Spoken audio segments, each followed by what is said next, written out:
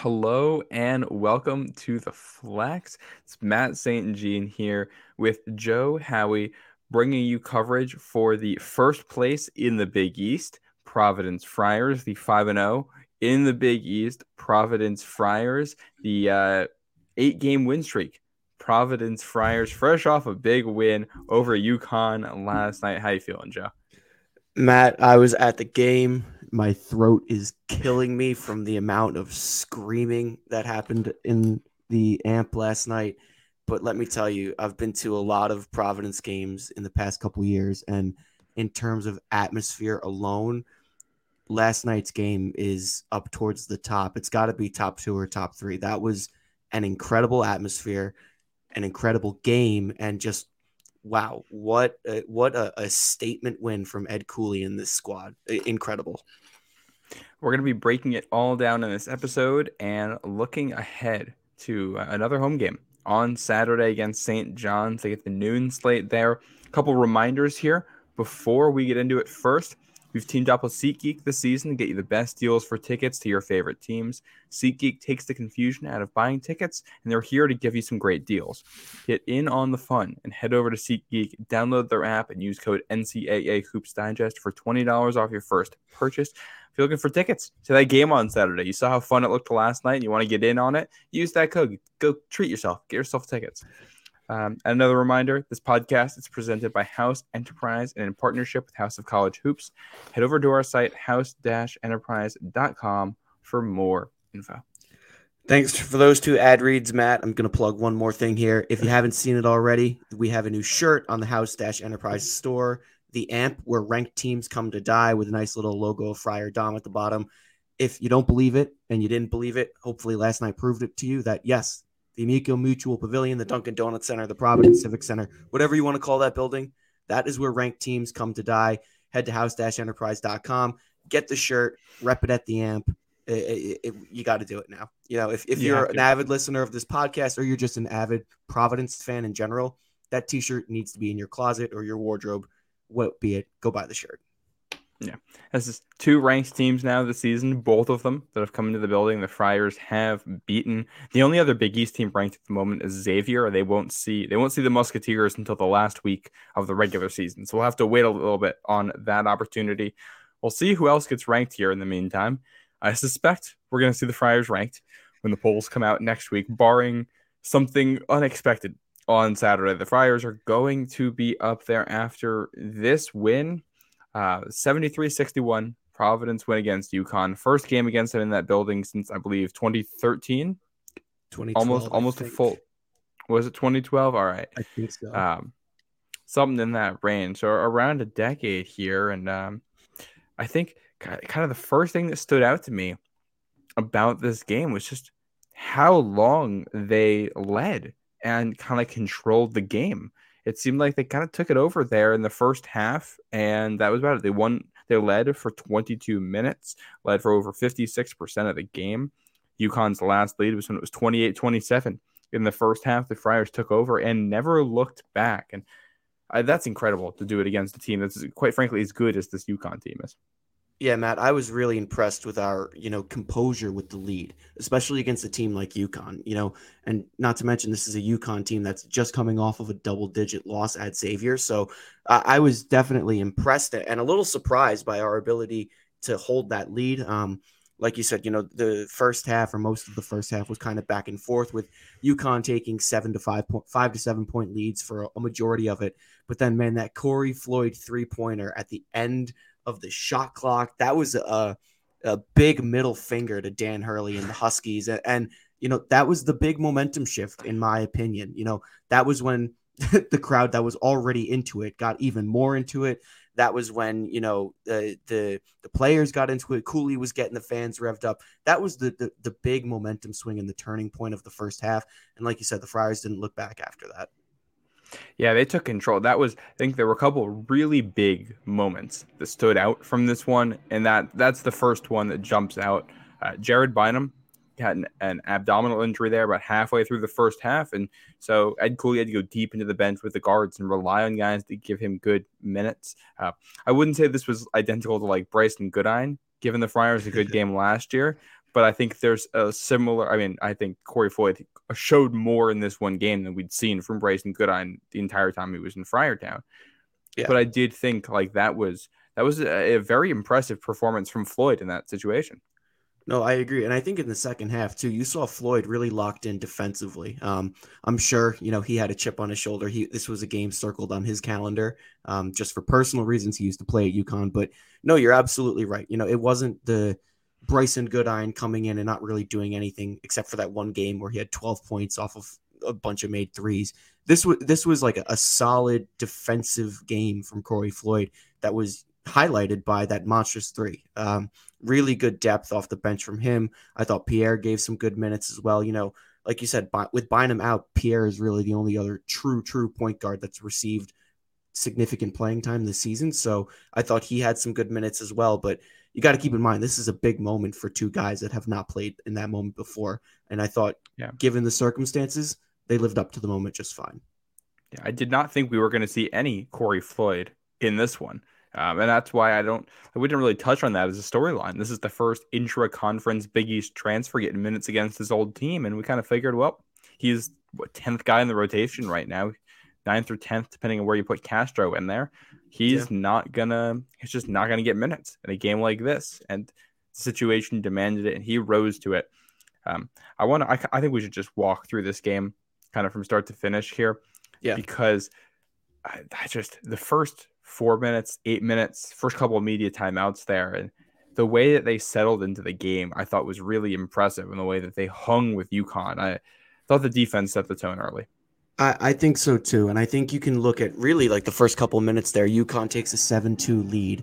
And, I think Friars teams of the past will get into a bigger hole than that. But, a couple of made field goals and I think it was a Devin Carter 3 later, and the ball game's tied 7-7.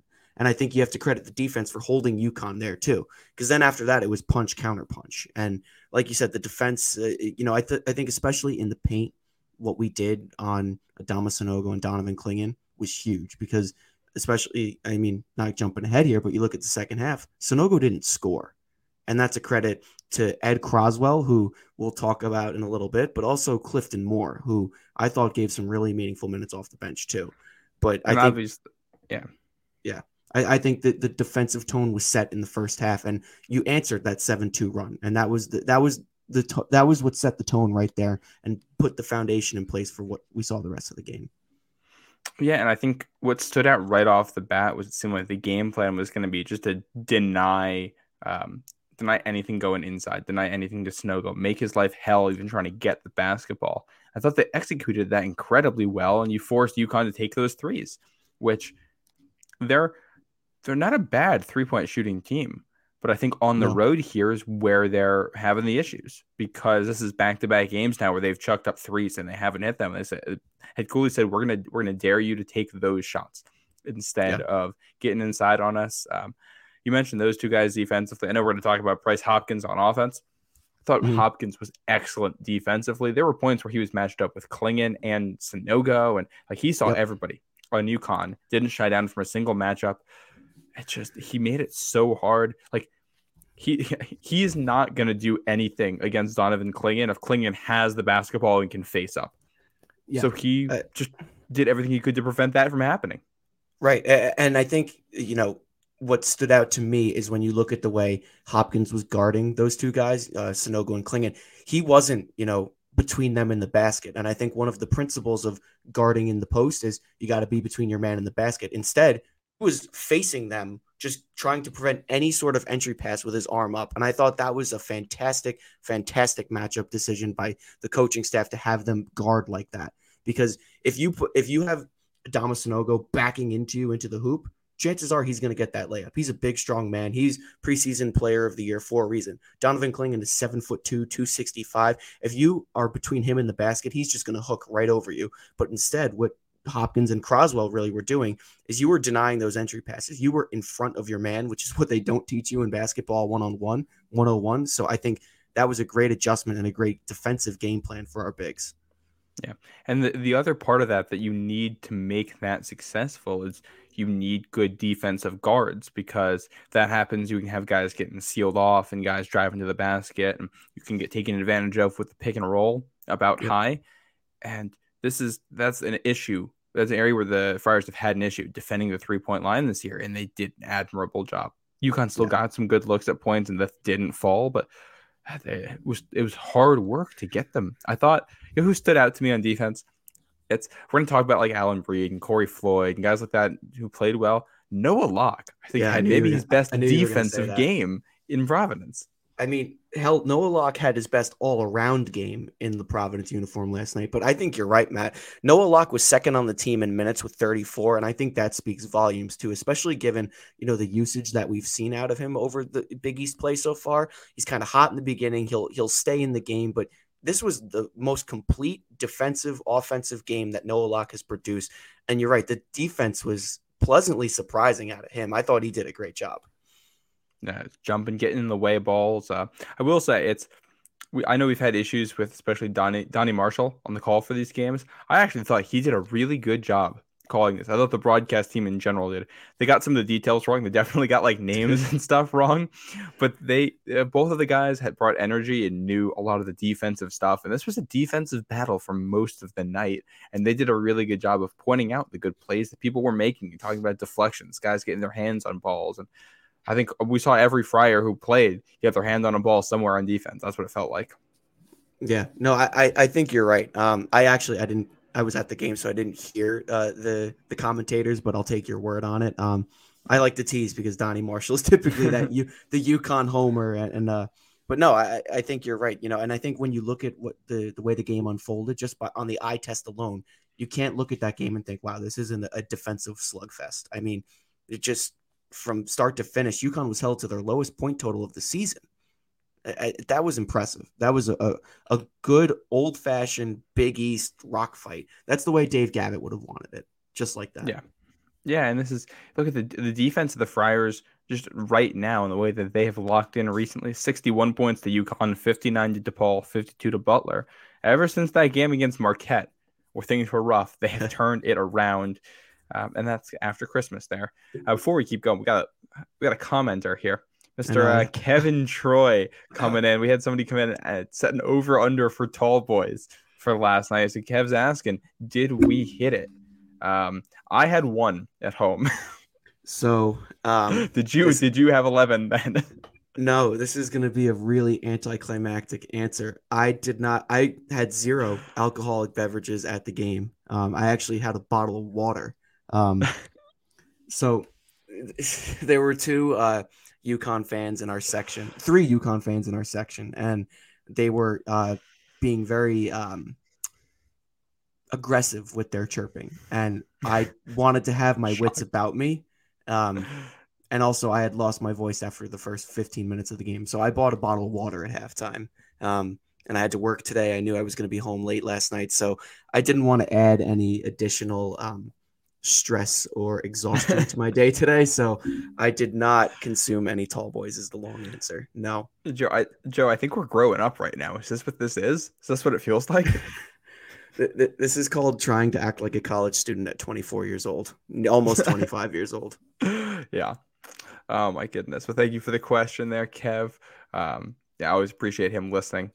Yeah. Love Kev. But love Kev. Back to the game here. So we talked about the defense there in the first half, keeping them in it. The offense, I think, also did like just enough. It's the offense. It wasn't great, but it's a UConn defense that's really, really, really good. I was impressed by the defense, and I think they did a really good mix of forcing UConn into situations where they'd have to foul, knowing that this is a UConn team that fouls like crazy. By the way, I looked up this number. UConn sends their opponents to the line more than 21 times per game on average. I mean, I believe it. We saw it last night. And someone on Twitter tweeted this before. If you're listening, I forget what your handle is, and I'm going to give you credit, even though I don't know who you are. The way UConn guards is they swat and they look for blocks. And I think that leads to a lot of foul calls versus on the other end, PC guys, Friars, try to wall up and keep their arms straight up. 8 times out of 10 that's going to work. The other 2 times they're going to call you for the body foul. But I think when you try and swat and you try and go for blocks, that's when you get foul calls. So it makes sense. The eye test definitely matches that analysis. But you're right, Matt. UConn fouls a lot.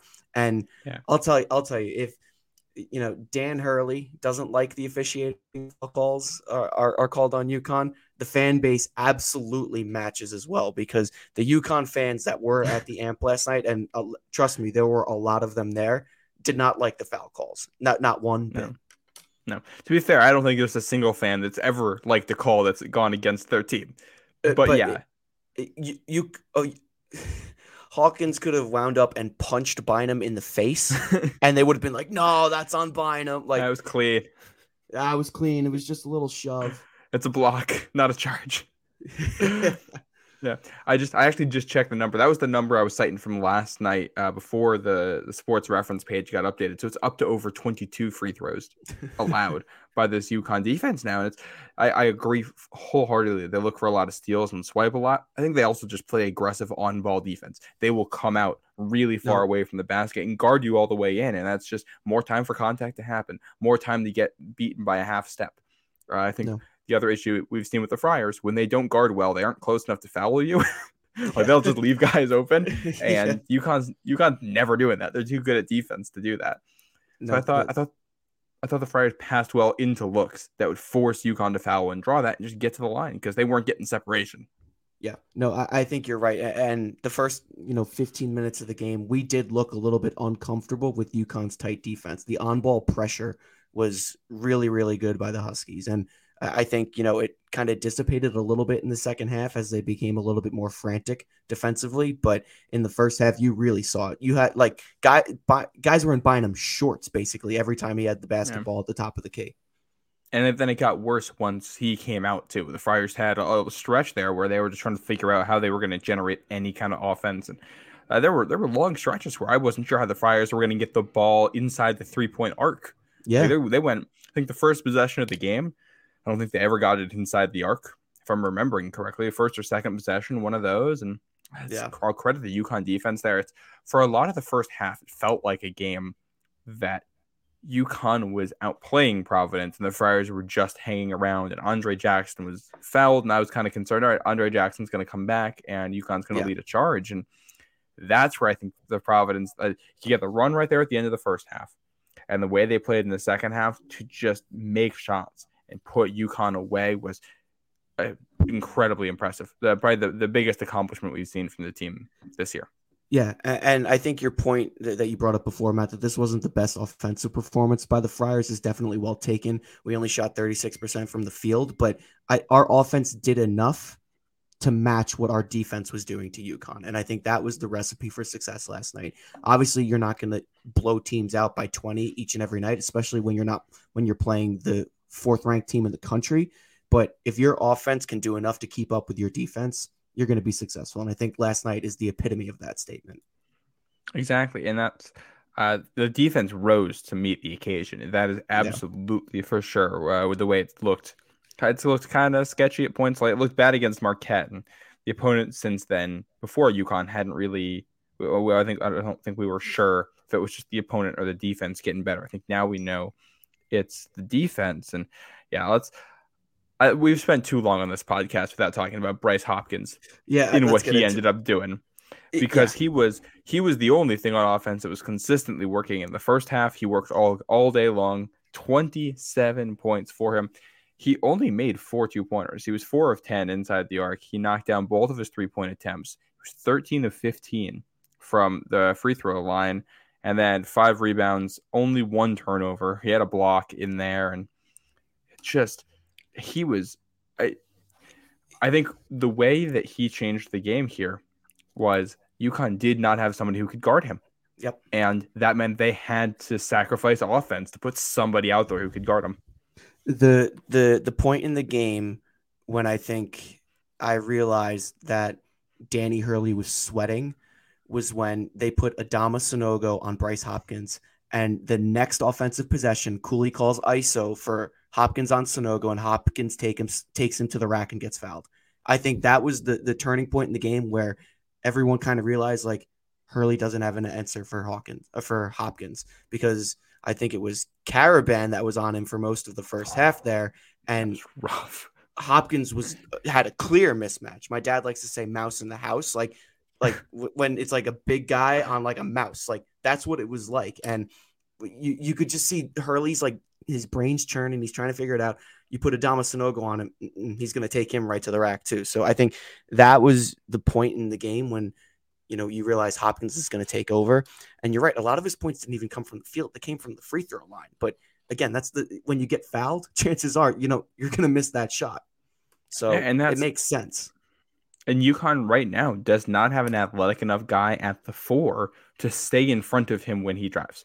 That Yep. was the issue. They couldn't stay in front of him, and he was drawing contact every single time because of that and getting to the Yep. line. And so, I mean, I think if Hopkins, that's where it's crazy that I think Hopkins can take it to the next level, because I still think he can finish some of those looks through the Yeah. contact and all that. And that's where it's like this will go from 27 to 35 at some Yeah. point. And that's going to happen against one of these teams. But yeah, there's Ryan Cassidy for Road to the Garden with us. He put up a video, I think last night or this morning, with just Hopkins highlights. And like Yeah. in the first half, like every single one of them is him just taking Caravan to the hole over and Yeah. over and over again. And I will say he did get called for that charge in the second half. And they actually talked about it on the broadcast in the first half because Caravan got called for a block on that same thing Mm-hmm. earlier. And Danielle Marshall made a good call in that he was saying, hey, that's actually a charge if Caravan takes it and makes it a charge instead of just Yeah. bouncing off the contact, which Yeah. to his credit, he did. That's That's where Hopkins probably needs to dial it down from like 10 to an 8 so he doesn't get yeah. called for that, but it didn't cost you anyway. When when that call was called, obviously Cooley got excited. And the whole fan base got excited. The whole arena got excited. Of course you don't want to see that call. Once the dust settled, Cooley, mouthed to the bench, that was a good call. Like that was the right call. That was a foul. And you're right. It was the right call. I think in the moment you don't want that call, and you don't want. Not only do you not want that call, you don't want anything that's going to shift the momentum, and No. it did. It didn't, thankfully, but that's the It type looked of like it call could that. have for a second there. Right, exactly. It looked like it was Hopkins is taking over. They're going to call a charge on him, or they're going to call an offensive on him. Like, no, it didn't. It And didn't that was change his anything. fourth foul, correct? It was his fourth foul. That's where there was that one stretch, and I think this was not the turning point. It was the absence of a turning point here that's notable. So that Bottom's out, and you get Hopkins with 4 fouls, and those are your top guard and top forward. And all right, UConn's within, I don't know, it's like 7 or 8 points, I think, at that point, with however much time was left, and Hopkins is going to ride the bench for a little bit here. That was the opportunity for UConn to try to get back into this one. And the Yeah. Friars did a really, really good job of defending on the next couple of sequences. They got a couple of points. I think that's where that Ed Croswell run out and dunk came from. I could Yep. be mistaken. I think it was in that sequence. No, And you're right. it turned, and the Friars took an even bigger lead there. And that was where it was, all right, well, this was UConn's opportunity. They didn't do anything with it. This is where the play of Ed Croswell, Devin Carter, Clifton Moore, Noah Locke, Alan Breed really comes into play here. Their play comes into play. Really bad word choice, but whatever. This is where they really started to make a difference. And I think something, my girlfriend actually texted me this in the moment I didn't realize is that we were beating UConn on every 50-50 ball. We were diving for every single loose ball, 50-50 ball, and we were winning them. We were just simply out hustling UConn. And that was without Bynum, without Hopkins on the floor. And I think that starts with Devin Carter and the energy and the intensity that he brought to this game. He had, 11 points. Hold on, pulling up the box sheet. Carter had 11 points, 4 rebounds, a block, and a steal. And that doesn't even the stat line doesn't even encompass the impact that he had on the game. Fighting for loose balls, diving. I think probably the biggest thing that he did is he could have gone out in transition and dunked it, but I think he pulled back to kill clock with about 3 or less in the second half. I think that was a really, really smart play by him, because you can go out and you can dunk it, but then UConn gets the ball back with a couple of minutes left. Instead, you wind down the clock, you start milking it, and then all of a sudden, you score on that possession and UConn is running out of time. Yeah. Speaking of that, Devin Carter also had that absolutely ridiculous three-pointer where he could get no separation from Andre Jackson and just had to put a shot up and nailed it. Yeah, Which that's the other thing. UConn's got a good defense. If you want to beat this team, you're gonna have to hit tough shots. yeah, But that's going to be part of it. There's going to be, if you're only hitting the good shots, you're not going to score that often. So you have to have shot makers. And Devin Carter was a guy who was not a shot maker last year. And he has no, taken a step in that regard. I don't know if you're going to get that level of play from him for the rest of the season, but you don't need to. This was the one game where you needed that to beat this team. You don't need that to beat Butler or DePaul or yeah, Georgetown. You don't need those. You don't need that type of thing. You need them to be able to flip that switch when there's a tight moment there. And I think that's the other thing that stood out. The Friars had guys who hit big, big, big shots in this game. And for the yeah, second game in a row here on the road, UConn missed every big shot that they needed. yeah. I mean, it got to a point where, and looking back, this probably isn't the best comment to make, but where the UConn fans in my section are chirping, so I decide I'm going to chirp back. And every time UConn dialed up a three, I said, "Oh, please take it again, take another Yep. one." And now that I'm at a level mindset, I realize that's probably not the best comment to make, because if they hit one of those threes, which they are good at doing, minus the past two games, then you kind of look like a jackass. But in the moment last night, it worked and really chafed the fan base. But the point is true that UConn hasn't been able to hit threes in big moments in back-to-back games on the road. Matt, I think this is a point you brought up on the Road to the Garden podcast, and it's that, UConn has been good in games where they're blowing teams out. It's in these tighter contests that they're really starting to struggle, and it's being put on full display nationally. They're in a tight back and forth game with Xavier. They lose by 10. They're in a tight back and forth game at Providence. They lose by 12. I mean, really the only tight game that they won was against Villanova. Yeah. And that Oklahoma State game got tight at a point, but not really. It was not, Yeah. it ended up as a 10-point game, but it wasn't close. The Georgetown game was close in the second Okay. half I there, forgot about but that one. that was at home. Yeah. And I think that's kind of the difference is this team is a little bit, UConn's different on the road. Yeah. Yeah. And I think you look at the box score and it's Tristan Newton, who's a guy who I think can be an all Big East guard if he plays up to it. 6 points, 3 of 11 from the field. Joey Calcaterra, who's been dynamite for them. Goose egg, no points. Andre Jackson, just 3 points. He was 0 for 3 from deep. Naheem Aline, 2 points. Hassan Diarra, a single point. That is their backcourt outside of Hawkins. Yeah. They got 12 points out of all of those players without a single made 3-pointer. Yeah. And that's a huge – I mean, those are good players.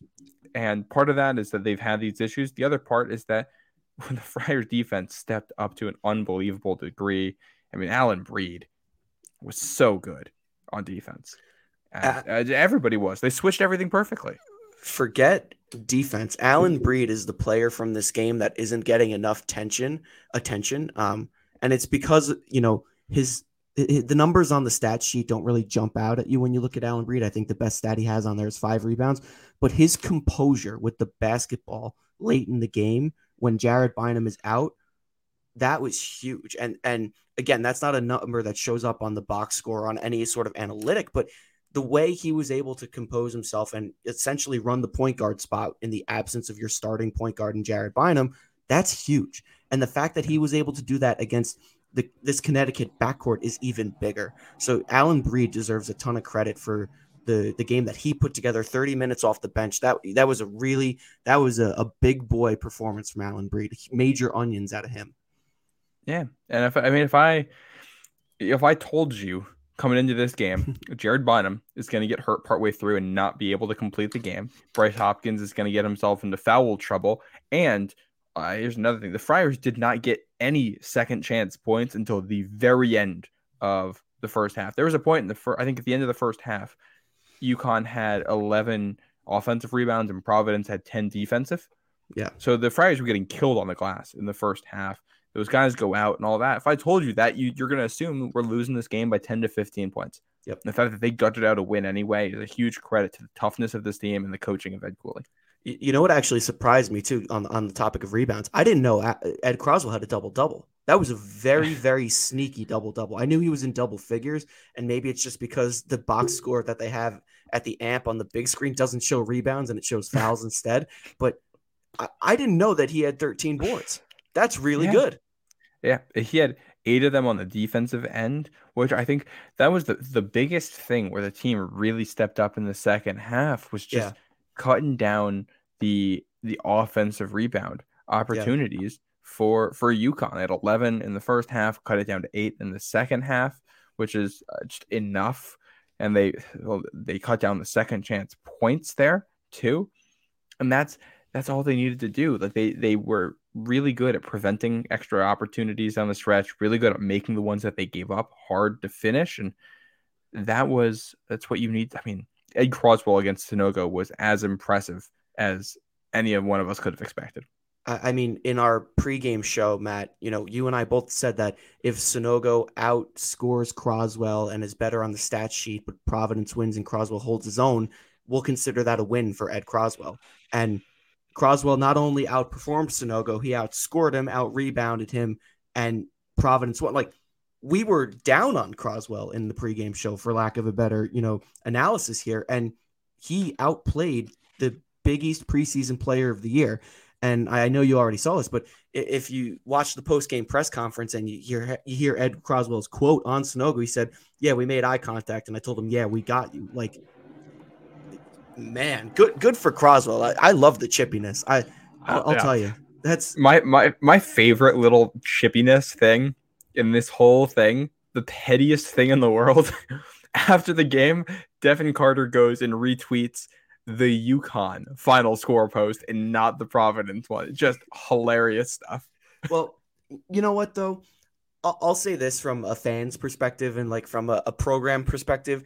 If you're UConn and your fan base wants to run its mouth about how Providence game isn't a rivalry, but then the UConn Twitter account tweets out a rivalry renewed, you're gonna make yourself you make Yeah. yourselves look like jackasses. Excuse my French, but you make yourselves look in a you shed a light on yourselves that makes you look terrible after you lose by 12 to the team that's not your rival. Okay, well, And you see what Dan Hurley said after? He said the loss was embarrassing.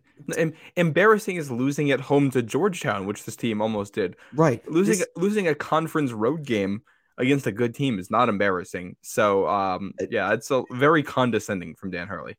Dan Hurley is, and I was talking about this with my brother before. Dan Hurley is the new Steve Wojciechowski of the Big East Conference. UConn came back to the conference, and every team, all of the other teams, hate them. All of the other coaches hate Dan Hurley because he runs his mouth and he says comments like that. He's the biggest mental midget in the conference. I'm sorry, get me on the Dan Hurley spiral, and I'll just keep spewing. But a comment like that, losing to a team that is receiving votes in the AP Top 25, has shown significant improvement over the course of the past month, is on a what is it now, 9-0, 8-0 win streak, and is undefeated in conference play. Losing on the road at that team's building is an embarrassing loss.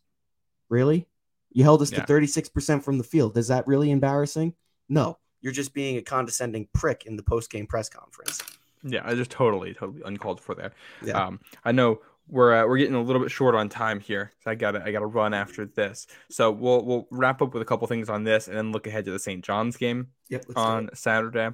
Friars moved up big time in Ken Palm with this one, which is huge. I just want to point out again here, the metrics like Providence more than the resume based stuff at this point, because the Friars have a couple bad losses in there and a win against some of the teams that they were beaten in December there doesn't really register for the net. It does register when you crush Albany by like 40 points, like they did. That looks good in the metrics because you're playing good basketball, and that's where this team has shot up. They are now they're up to 28 in the country. At the start of December, but they tipped off against URI, they were at 81. Wow. That's I've never seen the team move quite that fast, that far in Ken Palm. The way that they've turned it around is crazy. An 8-game win streak is currently the nation's 7th longest active win streak. They're up to the 5th for offensive rebounding percentage. This is now considered a top 25 offense in efficiency and is 61st in defense. So just a note here. There's an old document that I've seen get passed around. It's called the 12 factors that you need. I know. And it's Yep. factors that typically NCAA tournament champions have. And one of the ones is that it's usually having a top 20 Ken Palm offense and a top 40 to 60 Ken Palm defense. Like it's you have to be either top 20 offense, top 60 defense, or top 40 offense, top 40 defense, something along those lines. And this team's really freaking good right now. I'm sorry, I don't mean to laugh.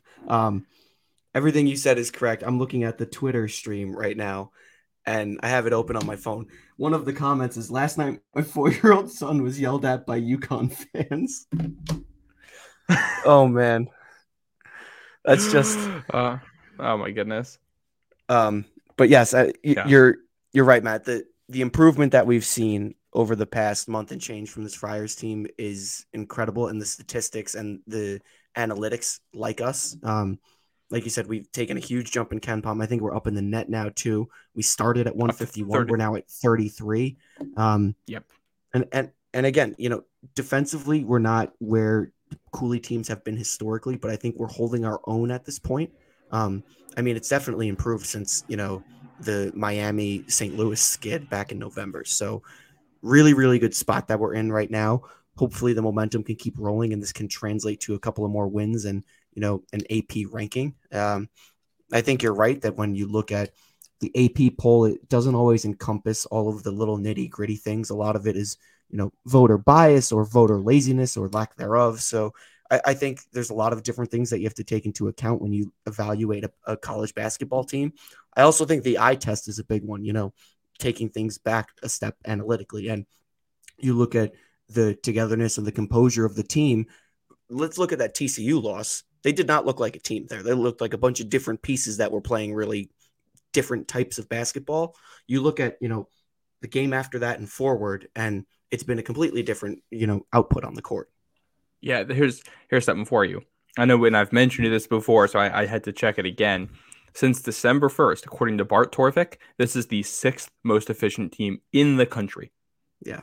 This team is playing like forget about being ranked. Providence right now is playing as well as anybody. There's no I'm convinced right now, at least on the home floor, they could play with any team in the country. And to get to that point from where this team was in November is incredibly impressive. A testament to the coaching staff. And they get one more game in this building here coming up before another trip to the Midwest. They're going to head back out there next week. They get St. John's at home on Saturday at noon. This is a St. John's team that's in disarray. They had a lead against Marquette at home and then completely blew it in the second half. Andre Curbelo was suspended, apparently snuck back in for the press conference. I don't know what's going on with this program right now. They don't have a true road win this year. No, and you know what, Matt? I don't want to say this because it's factually incorrect, but I'm going to try and maneuver my way around it. They don't have a Big East win within the window of conference play. I know they beat DePaul early on, but that was technically a week before conference play officially started, where all of the teams were playing conference games. So yes, on the stat sheet, they have a Big East win. But since Big East play officially tipped and all the teams were matched up against other Big East teams, St. John's does not have a win. And this was a St. John's team that was racking up non-conference wins against, really insignificant teams. And, I fell victim to it too, I had St. John's, I was high on them just because of the win total alone. And, I've completely debunked that, point of view over the past couple of games just because of how terribly they're playing. And really, really bad stuff out of, Queens. And I think when I watched that FS1 all access game, Mike Anderson just does not have any passion on the sidelines, like none. Except for just yelling, "Move, move, move, move." You've got Sean Miller cursing on national television, and you've got a repeating CD of Mike Anderson saying the same words. So, Saturday's a game you can't lose. It's going to be a motivated St. John's team for sure. They lost 4 in a row, but right now, I mean, they only have one win outside of New York City this year, and that was against Florida State in the Orange Bowl Classic or whatever they call it, that thing in December against a terrible Florida State team. And they don't have they only have I think they only have 3 other road games that they've played, and they lost all of them. They got killed by Iowa State in non-conference, and they have talent on paper, but I think this team was not very good last year, and it got worse because they lost Champagny Yeah, and they lost all of their shooters. This yeah. team has no scoring ability in the half court, and quite frankly, do you want to let Devin Carter and Bryce Hopkins play in transition?